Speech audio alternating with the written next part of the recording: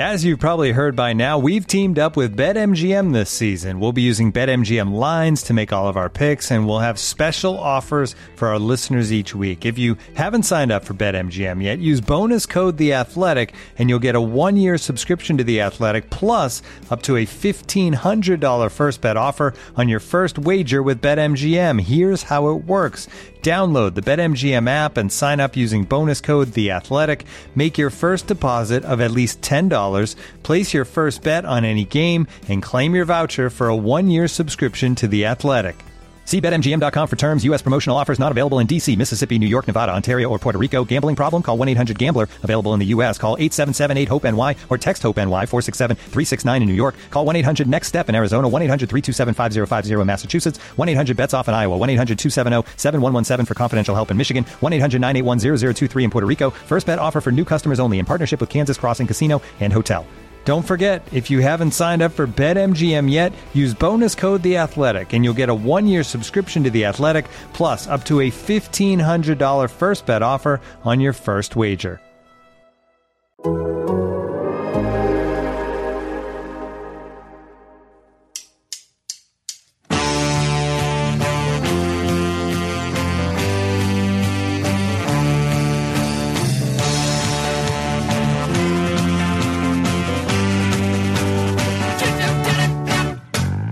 Welcome, everybody, to the Total Soccer Show. My name is Taylor Rockwell, and joining me today is our friend and yours, here to tell us all about the NWSL, except for anything schedule-related. It's Meg Linehan. Meg, thanks so much, as always, for being here. Hello. I don't have to ask you the usual question for which there is a shirt. We don't really have to talk about the regular season schedule because it's out. People can find it elsewhere. We're going to talk a little bit about the regular season. We're going to talk some Olympics as well. But we're going to start today with the Challenge Cup. And before I even get to that, I should just ask, I'm assuming it's been a busy time for you. How you doing, Meg? How are things? I'm on my second cup of coffee. Perfect. So that is helpful. This is you on your second cup of coffee? Yeah, which is probably a bad thing. But yeah, I mean, it's just, I'm looking at my list of like 8 stories I need to write before the regular season starts. And I'm going, okay, yeah, this is good. And then, now we're finally starting to get all of the news about transfers and folks coming back to the NWSL and all sorts of things. So it's just, there is never a dull moment in this league ever. So, that's kind of the existence that I've signed up for. Well, let's talk more about the existence you've signed up for and continue our Meg Linehan wellness check that I didn't realize was going to be taking place right now. Like, do you get time off once the season begins? Because if we've got games on the weekends, it's a thing I sort of struggle with, is how to find time off. If you've got games on the weekends and then you've got to cover them during the week, it can be hard to find time. So what's your usual schedule like once the season begins? So I don't have a good answer for this. I mean, it's really just kind of, sometimes trying to take a day off during the week, but also, there is, like, I have obviously the writing part, I have the watching games part, I have the podcast part, and then I also do this video with Relevant Sports called The Fixture, which also generally I work on the weekends. So it is definitely a challenge to find some time off. Like, in theory, yes, the potential is there for me to like try to like nab days during the week if there are games during the weekend. But then in terms of, again, like the league not necessarily settling down enough for me to get away with that, like that's my challenge is, if I'm getting a lot of texts all of a sudden and I'm like, oh, I'm not going to work for, like 4 hours or something just to like take a mental break. Like that's my challenge of, Yep. Oh no, something is happening and I feel obligated. So, hopefully at some point there's maybe going to be a little bit of help.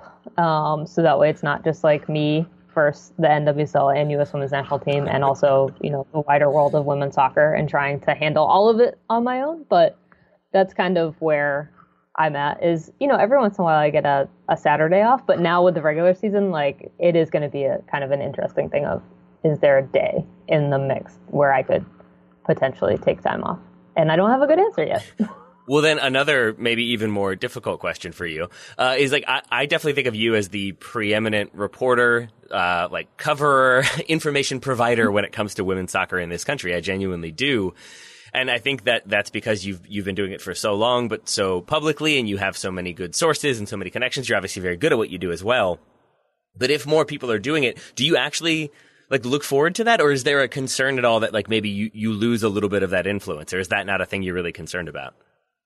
Oh, it's not a thing I'm concerned about at all. Honestly, like, I mean, that was part of the reason why I took the job at The Athletic, because well, first of all, this position doesn't exist, right, at other mainstream outlets. True. But B is to kind of what I thought was going to force other people's hands to cover women's soccer in a more meaningful way. And then somehow, we're 2 years in and no one has really taken on that challenge. But, I think that you have people stepping up now in really good and interesting ways. I mean, like, I look at the rise of someone like Sandra Herrera, right, for CBS. Like, that's the kind of thing that really excites me, to see someone get that platform and now the next challenge is can Sandra just cover women's soccer, right?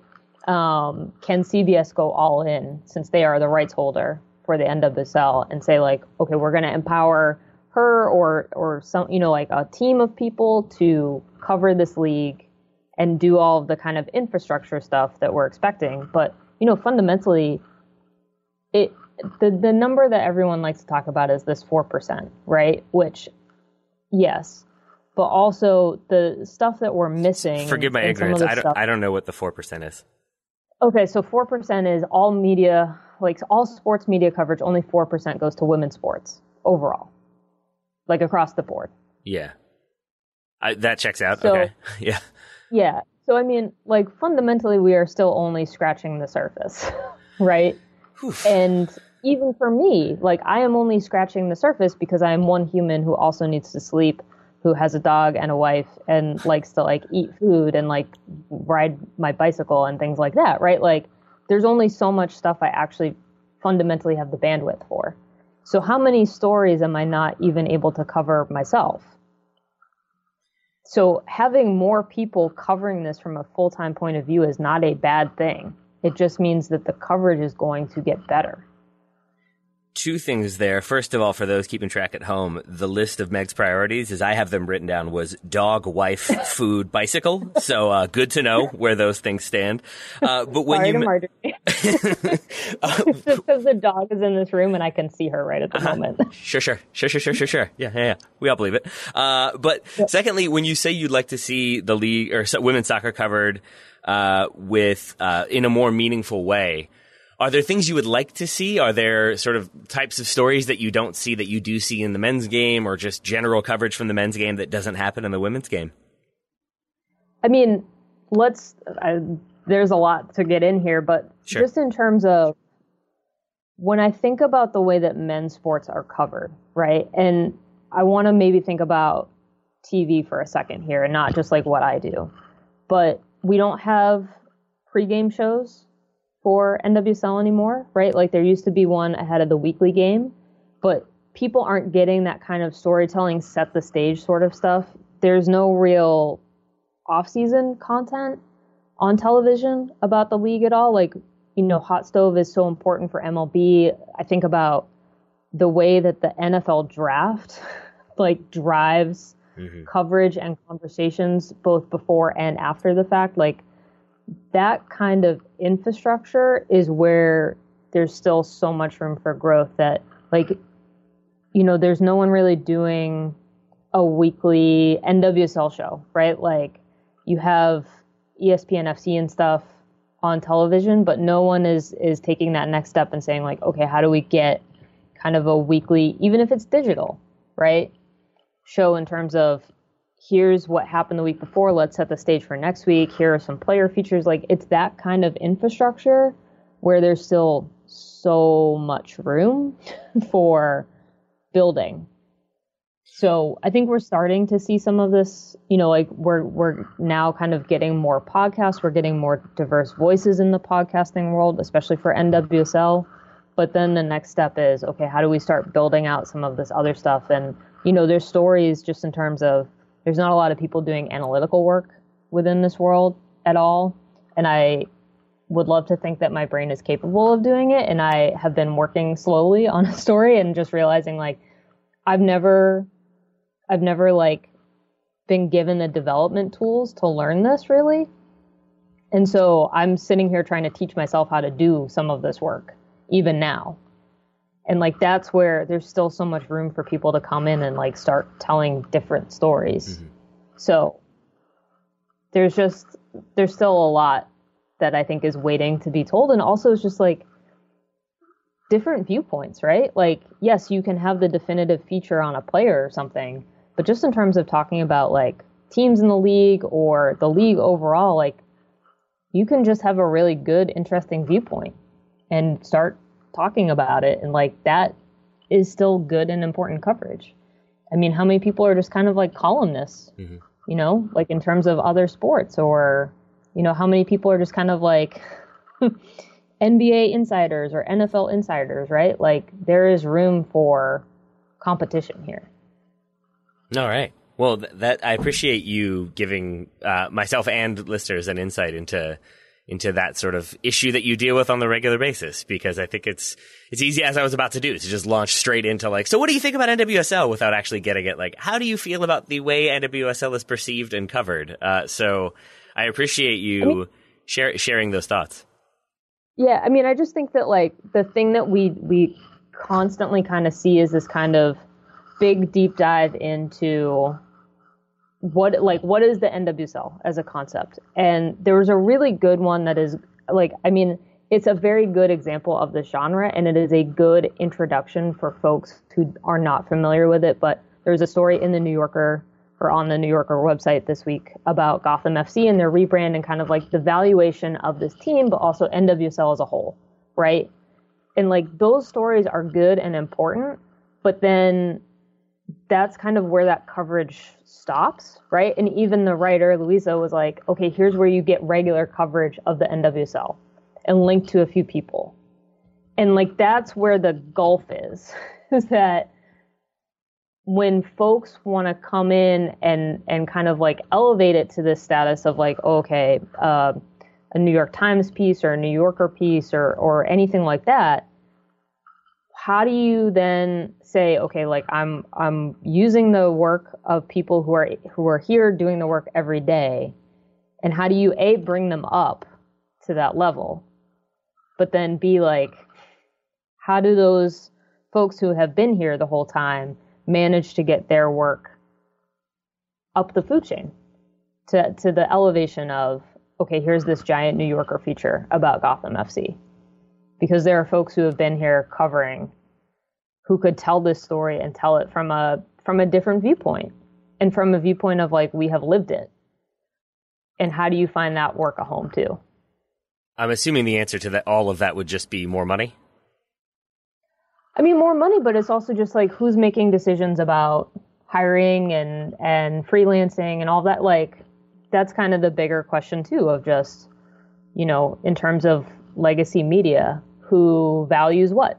And so like, yes, money is definitely a factor there, but if you're pitching a story about Portland Thorns FC to like a bigger national platform, do they value that story the same way that they would value a story about high school men's football? Because I don't think they do. I have never worked at the Richmond Times-Dispatch, our local newspaper, but I do feel like, yeah, you're getting a lot of front page stories about high school football, and then maybe you'll get like a small note at the bottom about NWSL scores, maybe. But you're right. Yeah. I think there's probably not that widespread coverage that would definitely be useful in furthering the awareness and familiarity with the league. Right. So, I don't really have great answers. Yeah. I don't really have great answers about it, but it's just like, that's the kind of stuff that, is kind of always in the back of my brain and going, okay, when people, I get a lot of requests to like pick my brain, right? Mm-hmm. From folks who are kind of parachuting in, and I'm just like, okay, well, if I don't do it, then is your story not going to be as good? And I need your story about the NWSL to be good, so that way people want to become interested in the league. but also my time, like I already don't have free time. So Yeah. like that's the kind of stuff where it is kind of tough for folks who have been around, and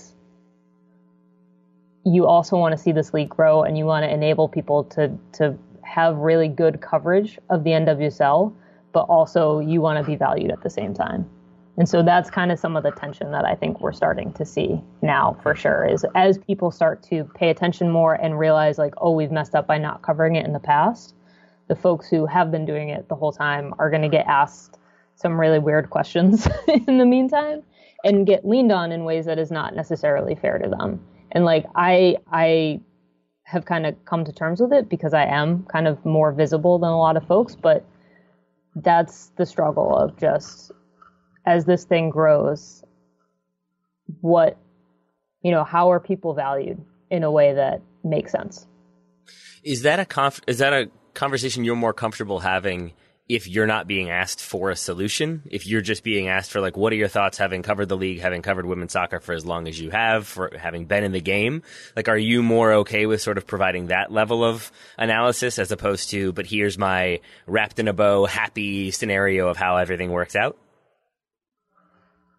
Yeah, I mean, sometimes people are just like DMing me to be like, can you read this for me and make sure that it's whatever? And I'm just like, I'm not doing your work for you. Interesting. Like, if you like pay me to do that, yeah, maybe. But I think it's also just, I try to really think, okay, is this person coming at a place of like, good faith and really actively saying like, okay, I'm going to change my patterns in terms of coverage or anything along those lines. And so, I think that there is, like, the NWSL needs these bigger platforms to grow. Like, it just fundamentally does. And so I try to think about, like, I think Men in Blazers is a really good example of this, right? Where there was some frustration because, like, oh, okay, where were you in the past? But this is a completely different audience that the NWSL did not have access to before. And I do think fundamentally they, like, have really become fans and supporters of the NWSL. And so putting aside the frustration of like, oh, okay, you're doing all this work now, where were you before? Like, do we not want people to like actively get involved in this space? Like, it's kind of I think the prototype of this frustration is Shea Serrano. I don't know if you follow him, but like he got super into the WNBA. And the challenge here is, like, yes, it's great. I think it's very funny. Like, I personally enjoy his WNBA tweets because, like, there's a lot of shit talking and, like, it's fun. But also the WNBA kind of immediately changed their behavior toward him and gave him so much more access than some of the folks who had been here the whole time. Oh, wow. And so that's kind of the thing of, okay, so Men in Blazers are doing all these Instagram lives, right, in the NWSL world, and, like, Lisa Baird is on, national team players are on. Part of it is because their content, they have the deal with Budweiser, right? And Budweiser sponsors both the national team and the NWSL. So there's a natural synergy here, and they're going to get access because Budweiser sponsors the league. It all makes sense. It all checks out. But like, this is just like the bigger picture of, you've got to balance that out with enabling more people to cover the league and also still giving access to smaller outlets who have been here, who have been doing the work. Like, that's the kind of thing where the folks who control the access, the league, PR staff, communication staff, like, you've got to make sure that you're bringing up all the levels at the same time. So that way you're growing the space and, you're going to reach a new audience with Men in Blazers, but you've also got this established audience and maybe it's smaller, but it's also super diehard and it's engaged and it's going to convert other people, right? Like, these are the people who are going to be coming into the stadium and making this great environment for you that is then making a great product on television, which is like, it's this whole big circle of this ecosystem that is going to grow the game. So you've got to kind of tend to all of your gardens at the same time, I guess. This episode is brought to you by Michelob Ultra, the official beer sponsor of the NBA. Want to get closer to the game than ever before? Michelob Ultra Courtside is giving fans the chance to win exclusive NBA prizes and experiences like official gear, courtside seats to an NBA game, and more. Head over to MichelobUltra.com/courtside to learn more. Looking for an assist with your credit card but can't get a hold of anyone? Luckily, with 24/7 U.S.-based live customer service from Discover, everyone has the option to talk to a real person anytime, day or night. Yep, you heard that right. You can talk to a real human in customer service at any time. Sounds like a real game changer if you ask us. Make the right call and get the service you deserve with Discover. Limitations apply. See terms at discover.com/creditcard. That is a very difficult line for them to have to walk, but a necessary one. And on the opposite side, I'm sure that's a really frustrating thing for people who've been covering it for the league or soccer for 10 years or WNBA for 10 years to then have the person who hasn't been just sort of like, yeah, now they have an exclusive sit down with like Sue Bird. Like, I've been on the waiting list for that interview for 10 years. Cool. I'm glad that Chase Arano gets that one. Yeah. But then also it's good that he gets it because then it does create awareness. So it really is a difficult balance and one that sort of makes my head hurt a little bit. Yeah. So anyway, welcome to what lives in my brain all the time. This is probably not at all what you wanted to talk about, but where we ended up. So yeah, I'm also first of all, I'm happy we talked about it because I think it's a necessary conversation and one that I would much rather have than just sort of have you give me the what do you think about the Courage? And then you tell me your answer while also being there's so many other things I would like to be saying about the Courage, but you're not asking those questions. So I appreciate you sharing that insight. That said, as you've said, your time is precious. You don't have a lot of free time. So since I'm taking up enough of it already, why don't I ask you some questions about the actual soccer being played right now, starting with the Challenge Cup. You mentioned Gotham FC. They will be playing the Portland Thorns on Saturday afternoon in the Challenge Cup final. For people who are maybe ignorant of the way things work, can you explain the Challenge Cup itself? Because I will admit I got confused when I first saw soccer being played. I thought the regular season has begun, and then I found myself confused by it being a cup. Yeah, so Challenge Cup obviously started in 2020, right? This was kind of the we can't play a regular season in the middle of a pandemic, so we're going to send everyone to Utah and they can play basically March Madness soccer version, and we will have some games. But then obviously, there is value to having multiple competitions happen at the same time, and right at the moment there's not really a CONCACAF competition that the NWSL can be a part of, right? So there is some space for NWSL to make a second competition and make it be a part of the overall season. So I have been kind of loud about being I don't know why we're doing the Challenge Cup now, because I think we've gotten a couple really good games, and then mostly it has felt like a very grim preseason tournament overall. And, national team players are missing for the first 2-3 games for teams because it also directly overlapped with a FIFA window. So, just in terms of timing. So 2021, though, I think is tough because I do think that they put the Challenge Cup in front of the regular season because when they were building kind of the key dates that they're working around, this is still very much not height of the pandemic, but mid big second wave. And so this was kind of the buffer essentially to say, okay, can we manage this in home markets? This is our test run. If things start to go wrong, then we're not in the regular season and we're not scrambling. It's just kind of the standalone competition, and we can kind of just be oh, well, it didn't work, right? So there was kind of this insurance policy. I mean, they even had in the Challenge Cup rules, teams have to play a certain minimum number of games in order to go to the final. So they were really thinking, okay, if COVID protocols fail us, which obviously they haven't, but if something goes truly wrong, we're gonna plan for this. And instead, this has gone pretty much fine. I mean, they have done weekly COVID testing and shared the results, and I mean, pretty much every single one of these so far has come back with 0 positive results. So teams are adhering to all of the health and safety protocols pretty well, clearly. And now the biggest challenge of Challenge Cup when it comes to this is just playing the final. There is kind of this question of, okay, they wanted to give it to the team with the best record, which means Portland, but also Portland is now going into a very strict lockdown. There wouldn't be fans there. There is kind of this opening of, okay, well, Gotham FC can't play at Red Bull because Red Bulls are playing, but there is the potential of Subaru Park, home of Philadelphia Union, being a backup venue, essentially. And now kind of the question becomes, is this actually, could it potentially happen within a, 4-day span of moving this game for safety reasons, but also to allow for fans to be in the building? Again, if we want to talk about product on television, right? Like, yes, Providence Park is good, but if you could have kind of the picture of Subaru Park with fans in the stands, and it's a very nice stadium. I do really enjoy it. But that's now the biggest question in terms of the impact of COVID-19 on Challenge Cup.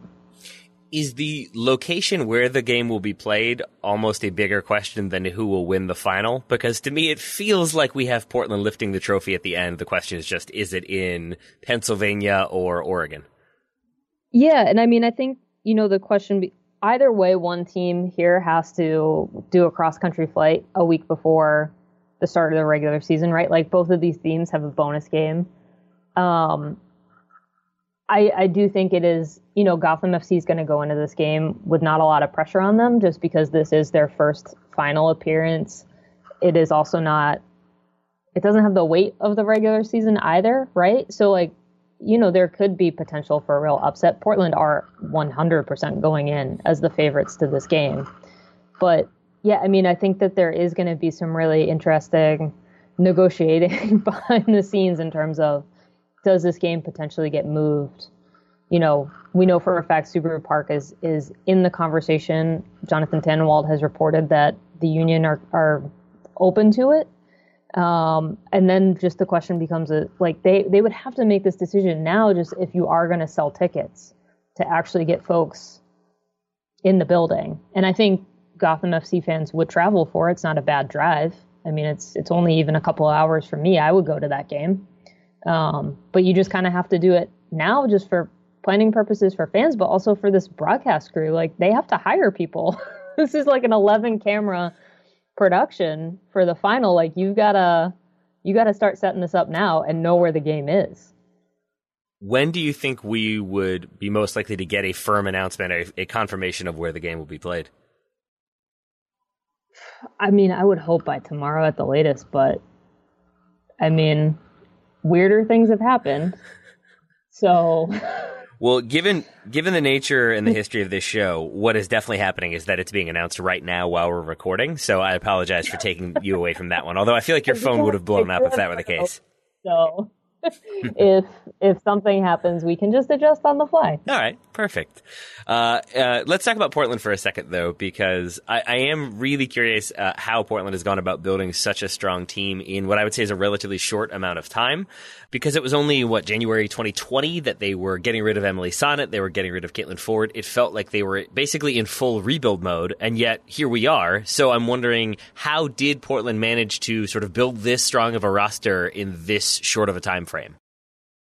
Yeah, I mean, obviously the 2020 draft was really big for them. They picked up Sophia Smith and Morgan Weaver in that draft. And yes, it took trades in order to make that happen. But, I think it's funny because, yes, it feels like no time has passed, but also they have basically had a full calendar year to to build this team. But, adding players like Crystal Dunn and Becky Sauerbrunn, both via trade as well. Adding in a defensive player like Natalie Kuika was really big for them. It is really funny because this team, and I think that, maybe I've said this too many times now that it's almost kind of like this trope, but they lost very, very badly to North Carolina at home in Providence Park back in 2019. And it did not sit well with the owner, with the front office, right?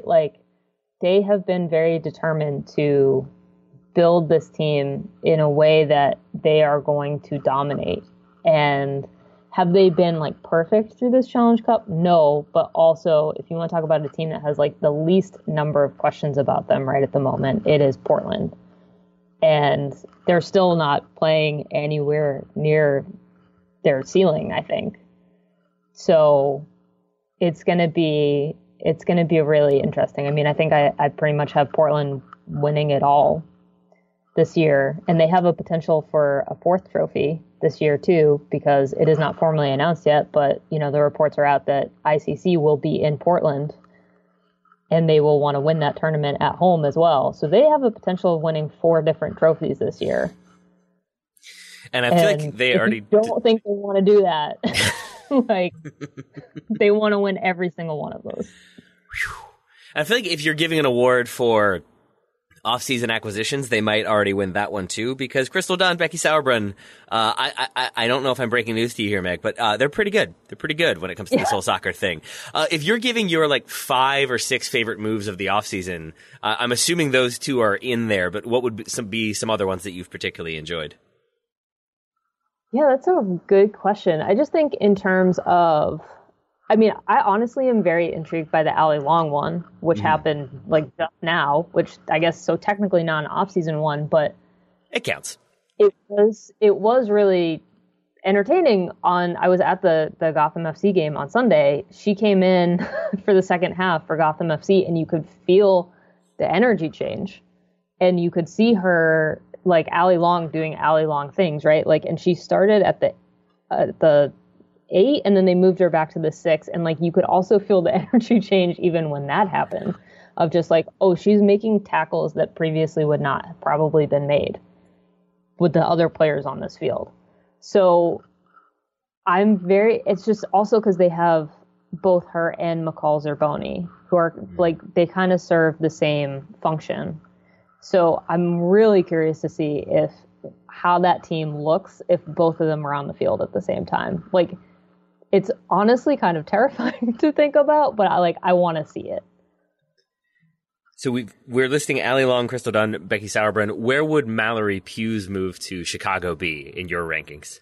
Yeah, I mean, it was, I think, honestly really good to see her score her first goal for Chicago in Challenge Cup. That really, that was necessary energy for Mallory Pugh. And so I think it's just really, I'm just really curious because she obviously has kind of bounced around the league a little bit and she hasn't settled. And so it's just, Chicago is a team that is kind of notorious for starting slowly too. So I am really interested to see how it plays out. I mean, I think that there have been some other, it was, I think within the same week, that same, it was December, the end of December and then started January, OL Reign picks up Ziara King, who is a young player that I think a lot of us are very excited about. That's a huge trade, but then also the Reign are kind of making some giant moves in terms of, they are now owned by Lyon. Lyon is sending players over there. So we're waiting for it to happen, but Reign acquiring Jennifer Marzan and Sarah Buhati for a year, that's going to be really interesting to watch. So again, not really an off-season thing, but just in terms of waiting to see how this impacts their play, where they're a really weird roster just in terms of having all of these giant names, and we don't really know how they're going to play together yet. But that's kind of the one other thing that I'm still waiting to see how this plays out. Does that connection also mean that there's an opening for Catarina Macario to play for Seattle this season? I mean, I'll be curious. I think, Macario has really stepped up with Lyon so far. They have basically already been and you're in the 11. We will bounce you around kind of a little bit, but you are immediately being pressed into service here.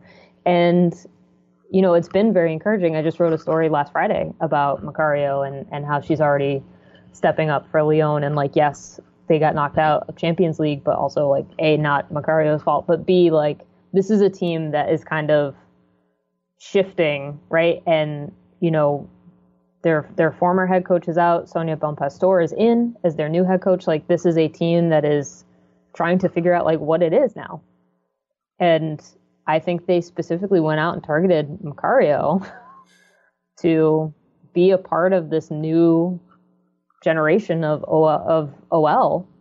And so maybe there is still potential that she could come over to the Reign in a loan, but I think they have plans for her in France, honestly. All right, so Macario may stay in France, but if we're talking about teams that are still trying to figure out who they are, it feels like it's time to talk about North Carolina for a moment, because I am not used to them not making the finals. It feels very weird, but obviously no Abby Dahlkemper, Abby Erceg still coming back from injury, Crystal Dunn obviously has moved, so it's maybe understandable why they're in the position they're in, but it also sounds like maybe they'll be getting reinforcements. That was what I was seeing earlier this morning. Yeah, so Dan Laletta and John Halloran of Equalizer just reported that Sam Mewis is likely on her way back to North Carolina, which obviously, I mean, kind of like arguably at least top 3 midfielders in the world coming back. Yeah. And obviously a person that knows North Carolina well and knows the system. So that is an immediate change for North Carolina. And, setting aside all the discourse about the NWSL is dying because all these players are going to England, it's honestly very good news for the Courage. And I think now you are potentially getting back 3 of the 4 pieces of that midfield that dominated this league for so long. Yes, you're going to miss Crystal Dunn, but you've got Dabinia, Sam Mewis, and Denise O'Sullivan. And those 3 players are all incredible and all do very different things. And that is plenty to rebuild the Courage back into a real contender. Is Dabinia alone enough to build around? Because it feels like she has the mystique and intimidation factor all at once. I have been on the Dabinia hype train for a really long time, and I'm really glad now that she is finally starting to kind of make that leap into the world discussion of players that we need to watch. And that was one of my favorite stories I wrote from earlier this year back in She Believes Cup, was just one of my favorite genres of stories to write is just tell me why a player is good. And getting people on the phone from North Carolina about Dabinia, the way that they talk about her is so much fun to listen to, because it's just very and the fact that Heather O'Reilly was just I tried to call her Little Debbie, but that nickname didn't catch on. It's just very funny because she does have a real shot at becoming one of the most important players in the world. And then at the same time, you have Heather O'Reilly being well, I tried to call her Little Debbie, but it didn't catch on. Is that a nickname that you think we should embrace fully? Should she be called Little Debbie, or should we just stick with Dabinia? I mean, I think that, they call her Deb, but it is just, she is little. I mean, I get it. I get the logic behind it, but it is very, she just has the ability to change a game. And we've already seen her kind of back in form during this Challenge Cup. Obviously North Carolina Courage did not get the results that they wanted to see, but Dabinia is still doing Dabinia things out here. So I'm not I think North Carolina is going to be fine for the fact that the playoffs are now 6 teams. So, and if you want to talk about a team that can probably beat anyone on any given day, North Carolina is still very much in that conversation. So we've mentioned a few teams. Of the teams we have not yet mentioned, Louisville, Kansas City, Houston, Orlando, Washington Spirit. Who are the teams that you find yourself most interested in for any number of reasons? This episode is supported by Season 3 of FX's Welcome to Wrexham. Celebrity owners Rob McElhenney and Ryan Reynolds' small-town Welsh football club has finally been promoted into League 2 after 15 seasons in the National League. Dedicated staff and supporters celebrate the city's return to glory while bracing for the newfound challenges that come with being in a higher division. Will Wrexham AFC stand up to the challenges and rise again into League 1? FX's Welcome to Wrexham. Catch all new episodes Thursdays on FX. Stream on Hulu. Today's episode is brought to you by our old friends, Mack Weldon. Wouldn't it be nice if we could have things both ways, like a 0-calorie cheeseburger, internet ads in March that weren't just reminders to do your taxes, a dog that never needs walking after midnight when it's cold, a Manchester United that is consistently good instead of their current scattershot approach?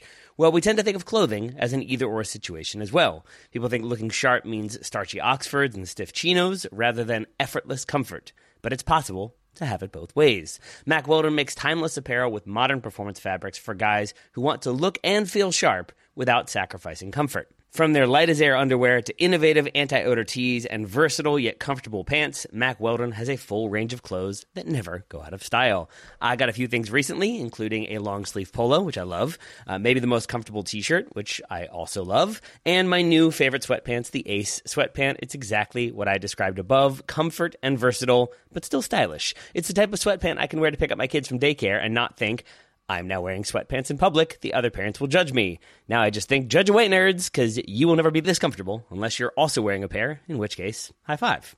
Mack Weldon is not flashy. It's just classic, always in style, and made from the world's most comfortable performance materials. They're designed to fit both your style and the demands of modern life.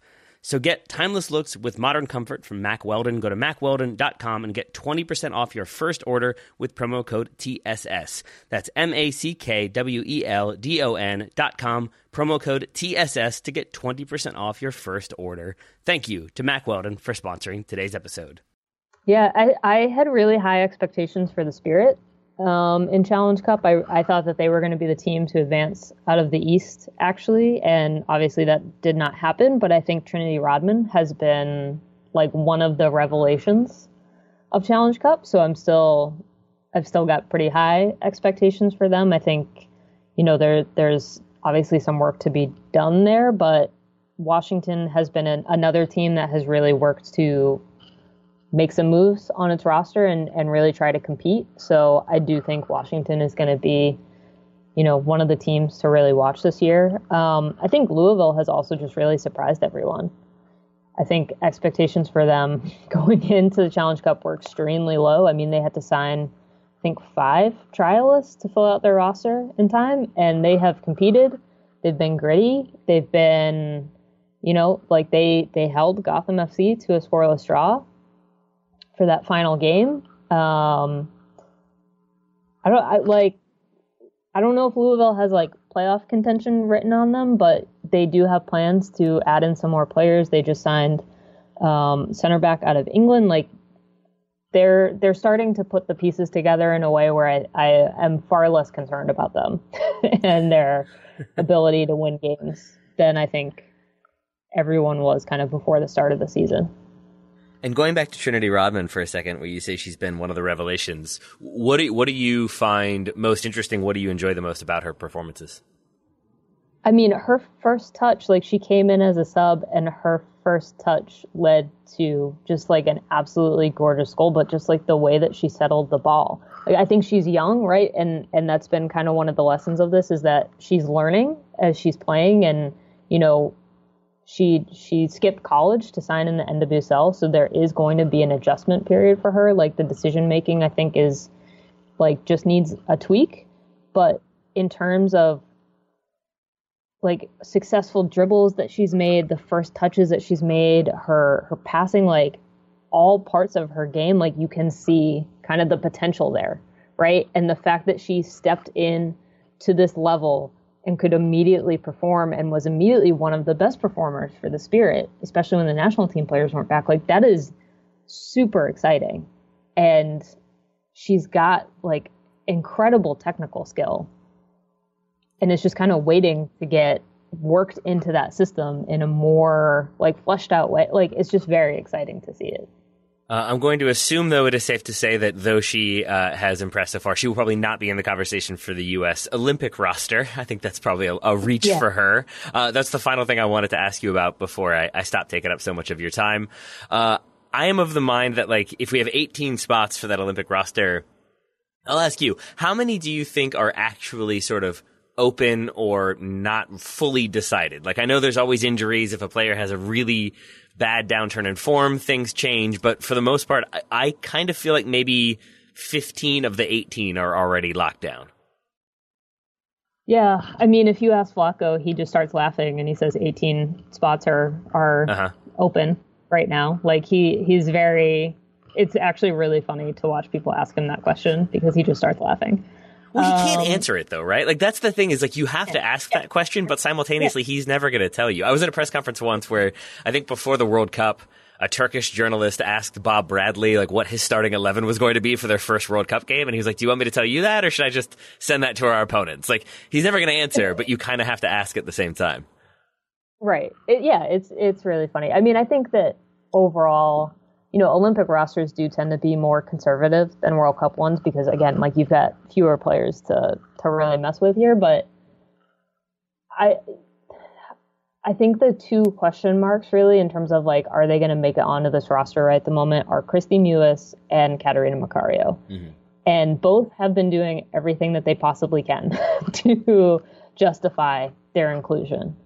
So it's really like this roster is impossible because you have all of these holdovers, right? And you also have this new group of players coming up, and the year delay means that now they're really challenging for these spots.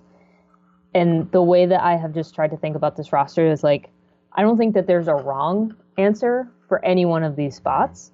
Is there maybe like a more right answer? Possibly.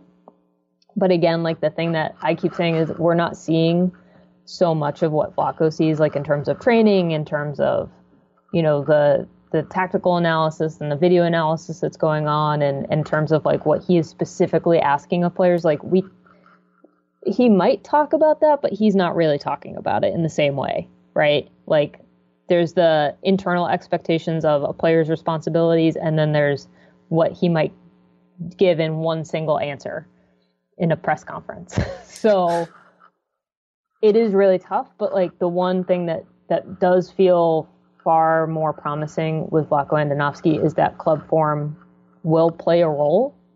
That, we have this kind of like long stretch of NWSL games until June, basically, with the next window. So there is going to be a chance for a player like Kristie Mewis to make that decision as difficult as possible for him. But fundamentally, I don't think that there are truly like a huge amount of spots open right at the moment. Like it's an impossible choice. So running through the positions then, I think we have Alyssa Nair. I never know fully how to pronounce her name, by the way, and I feel like a jerk every single time because sometimes I hear Nair, sometimes I hear like Nair. What would you go with on that one? Nair. Nair. Okay, cool. And then who would your backup goalkeeper be, or who would the second choice keeper be? You're going to get me in trouble online. Probably. I mean, I guess the question really is, Ashlyn Harris has not been called up. In terms of like Olympic roster, this is actually kind of the spot where I would really be conservative. Mm-hmm. So for me, I get the push for Ashlyn Harris. But I also think that we haven't seen Adriana Franch in a U.S. national team camp in a really long time. She is back on the field for Thorns. I think that she looks pretty good. Like she has not played. She didn't play in 2020. She came back from injury. She hasn't been able to get back into a camp. I don't know if she will get called up for like the June camp, but she would be in the mix for me. And then obviously Jane Campbell is in the mix as well.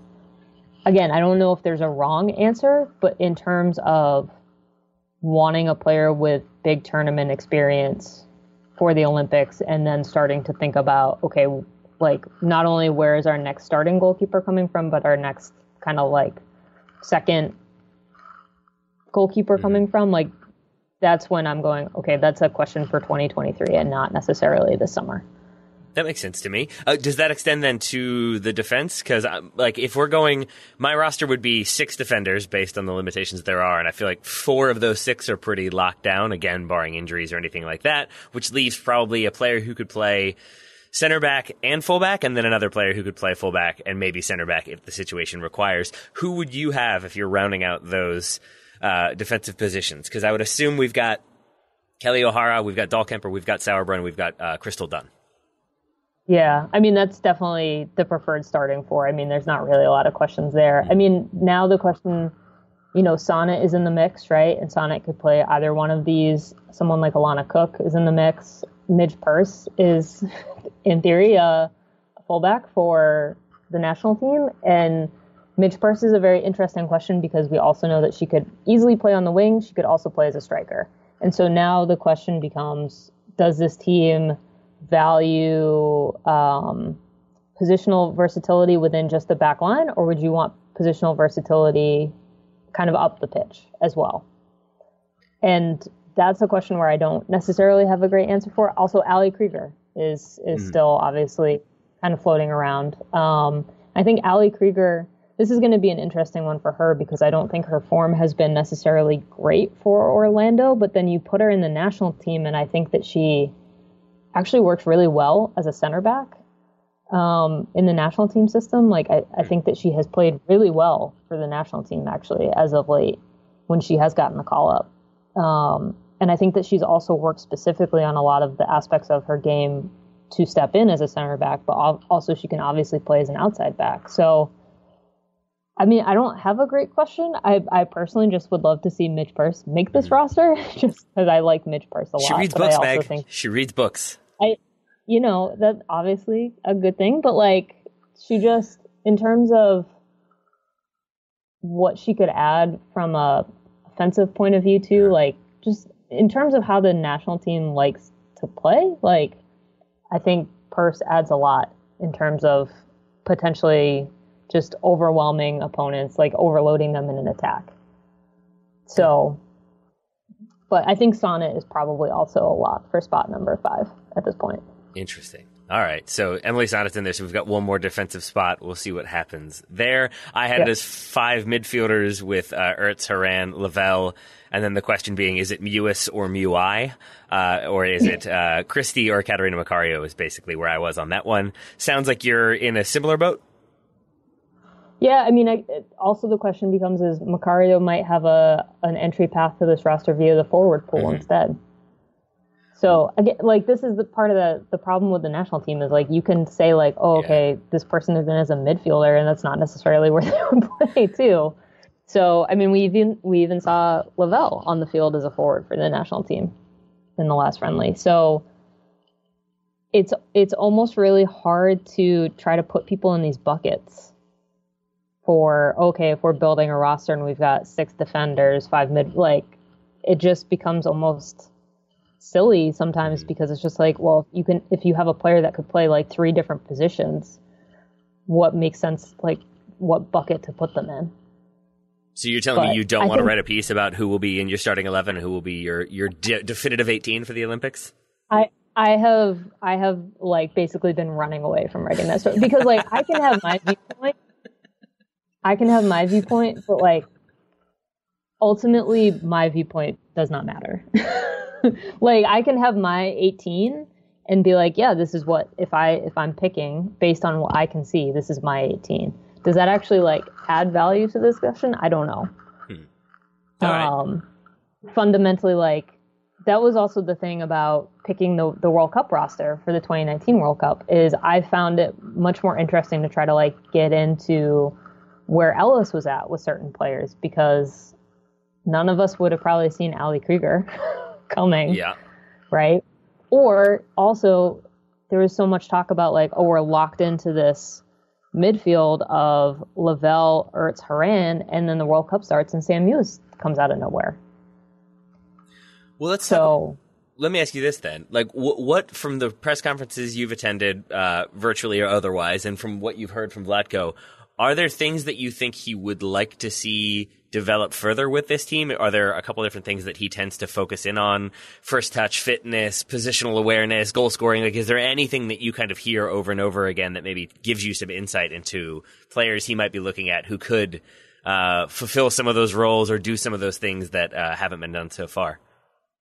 I mean, I think the biggest conversation that we keep having is about finishing, just because, like, you know, Colombia is one thing, but just in terms of the Sweden game, the finishing touch just hasn't really been there. But yeah, I mean,